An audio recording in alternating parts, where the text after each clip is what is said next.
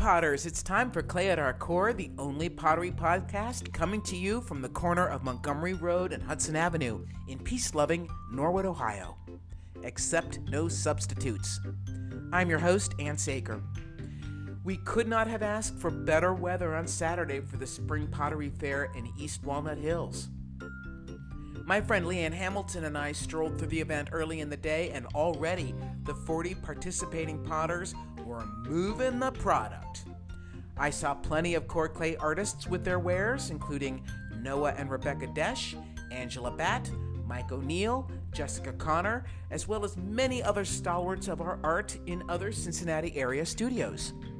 The young students from the DAP School at the University of Cincinnati and from Northern Kentucky University were out in force.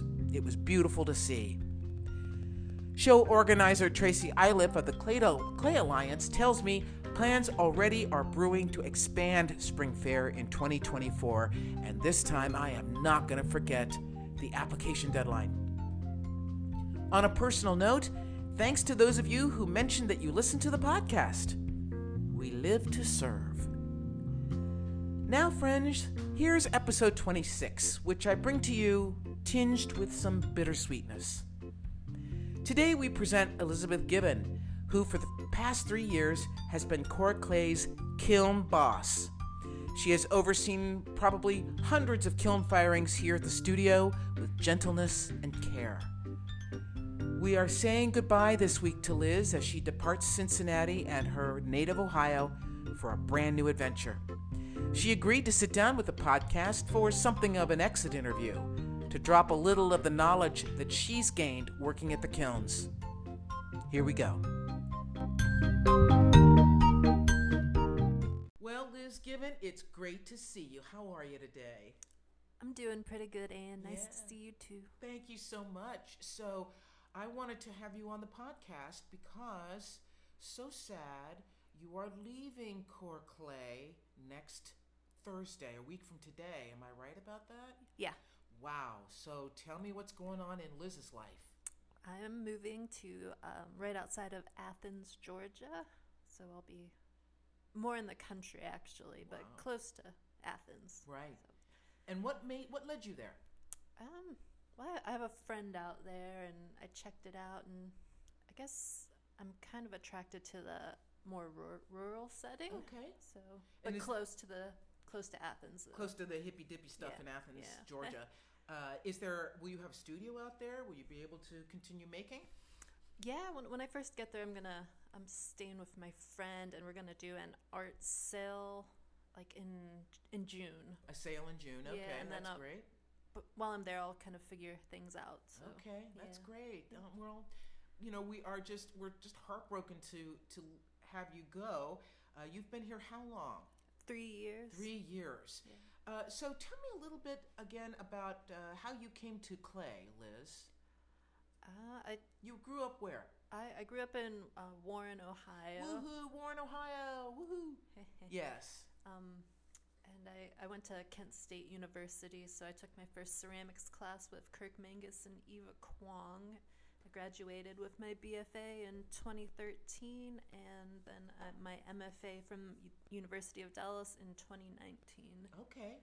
And then you came here to Core Clay as an artist in residence, right? Yeah. Was there something in particular about Core Clay that appealed to you at that stage of your career? It seemed like I knew a couple of people who were familiar with the program, so it seemed like a cool place. Okay. Cincinnati's not too far from my parents. Right. Yeah. That's right. Have they been down? No. No? They did not come to Cincinnati? They meant to. Okay, well, the last time they were going to, there was some family issues. Okay, we're not going to have that. So you came here in your artist in residence, and then what happened? Well, I have been loading kilns. That's been my main job, and I guess working on my own work outside of work hours. Right. And how did you come to be kind of the kiln boss? I chose to focus on the kilns coming into the program. Laura gave me a choice of like what I wanted to learn about, so I decided to do kilns. And what was it about kilns that interested you? I guess it seems like as somebody who works with clay, it seems pretty smart to understand how they work and I guess just be really comfortable loading them and yeah. Had you loaded any kilns before you came here? Yeah, a bit, but this has definitely been the most intensive experience with it I've had. So Right. You probably flipped at least one kiln every day you were here, oh right? yeah. At least one. So here at Core Clay we have 4 electric kilns and 1 gas kiln. Yeah. And I think you kind of broke in the gas kiln, right? Because you were like the first handler of that machine. Yeah. And what was that like? Well, it was. I had fired gas kilns before, right? Like not a whole lot, but I knew how to. Right. So it was still intimidating though, and especially since I was trying to follow the manual kind of precisely, whereas before it was like people showed me how to do it, and then I just kind of did it, and that's kind of eventually how we ended up really doing it. But initially, I was tracking the temperature rise, and right. I don't know, but right. Tell me some things you've learned about being the kiln boss at a commercial studio like this. What did you learn that you didn't know before? I think, well, things are going to break. It's just like statistically, it's just going to happen. I think no matter who you are, I'm sure you can always be more careful, but things will always break, and it hurts every time it happens. Yeah. Most people are pretty nice about it. Yes. So. Yes, but that is a fact of life in the clay studio that often is the hardest thing to accept, isn't it? Oh yeah, for sure. Because that's somebody's baby. Yeah. No, most people, I haven't had anybody be mean about it. Oh, good. So it's been. Who would be mean to you? I would mess them up. Oh, yes. Okay, so are there?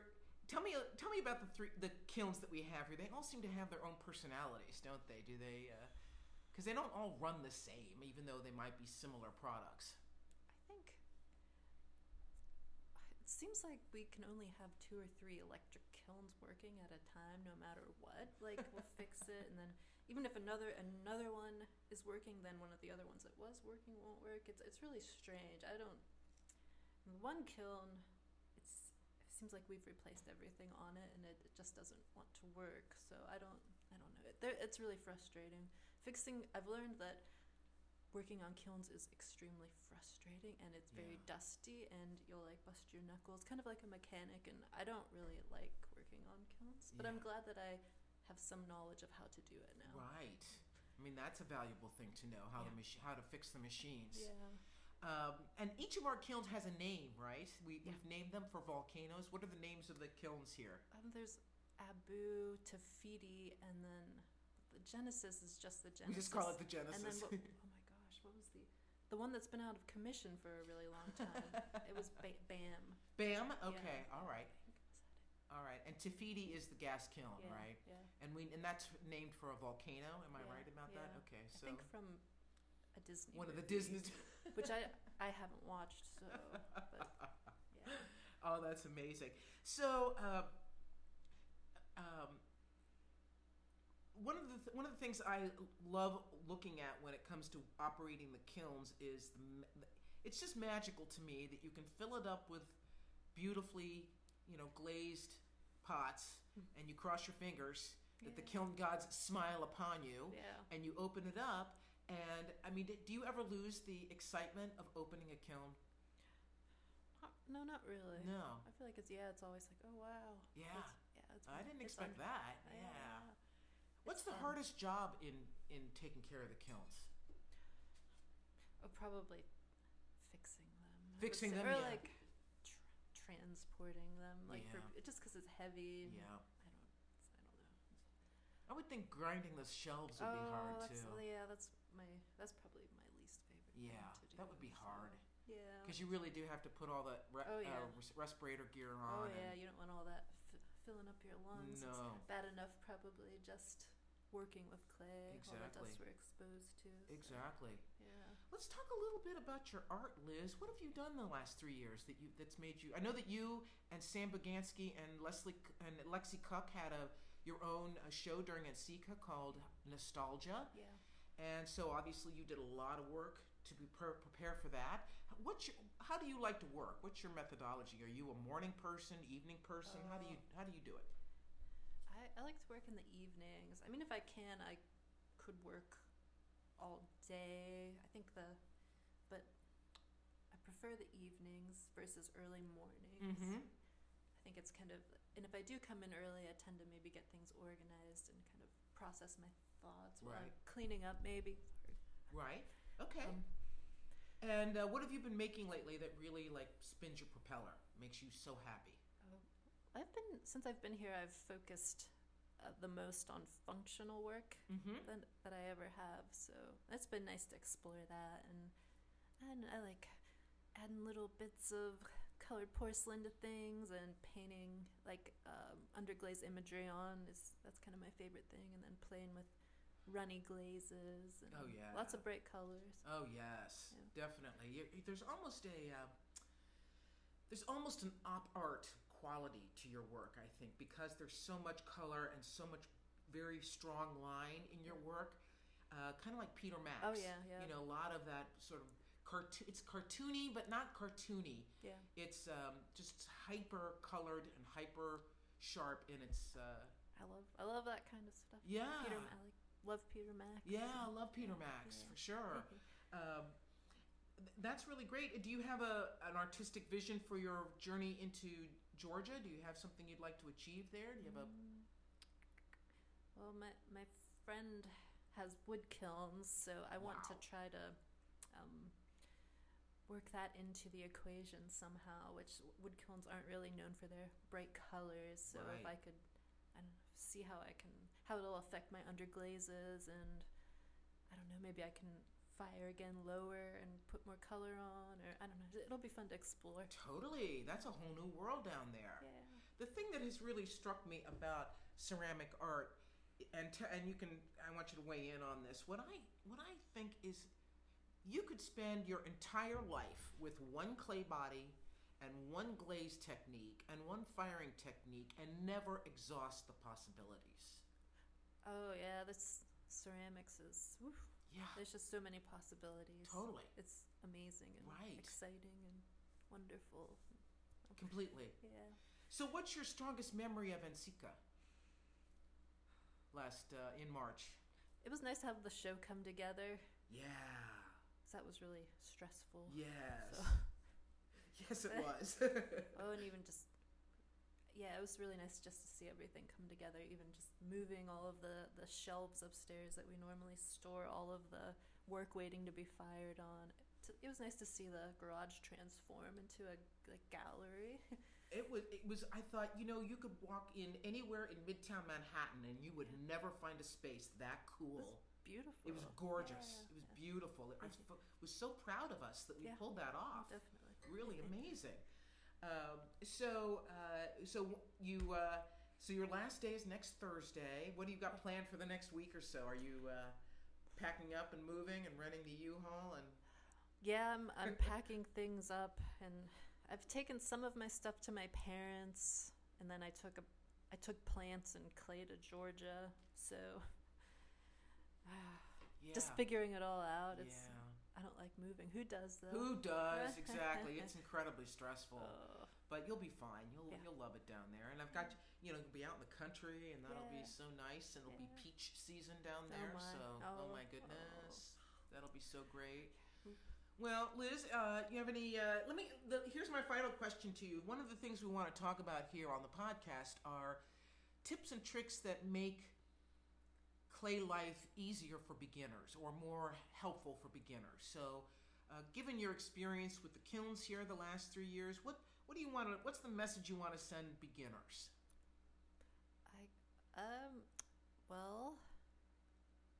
Be careful about the bottoms of your pieces, or your bottoms. Yeah, and layering can cause a lot of runs initially. So maybe don't go down the whole way. Don't dip the whole way down.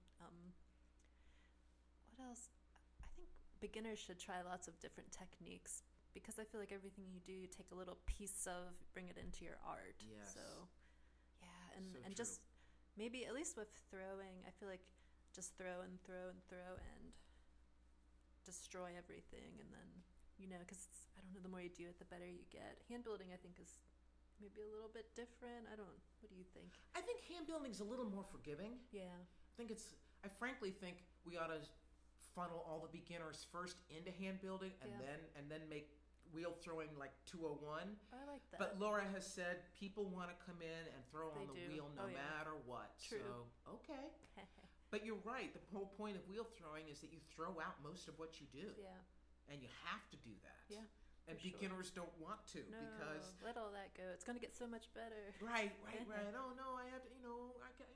I can understand that too. Though you're like, this is the one thing I've made that looks kind of good. Yes, I get that. I get that. But it's important to tell beginners to detach, right? Yeah. Non-attachment. Oh yeah. Do not fall in love with anything because you're going to throw it out or you're going to cut through it or glaze is gonna run on it. Right. So I guess the message here is be kind to your kiln boss because your kiln boss will be kind to you. Yeah. Is that fair enough? Yeah. Well, I am gonna miss you so much. I hope you will come back and visit again with us real soon. Sure. And I want nothing but absolute fabulous, wonderful life down there in beautiful Athens, Georgia. Thank you.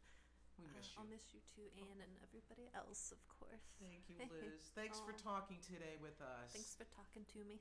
Thank you, baby.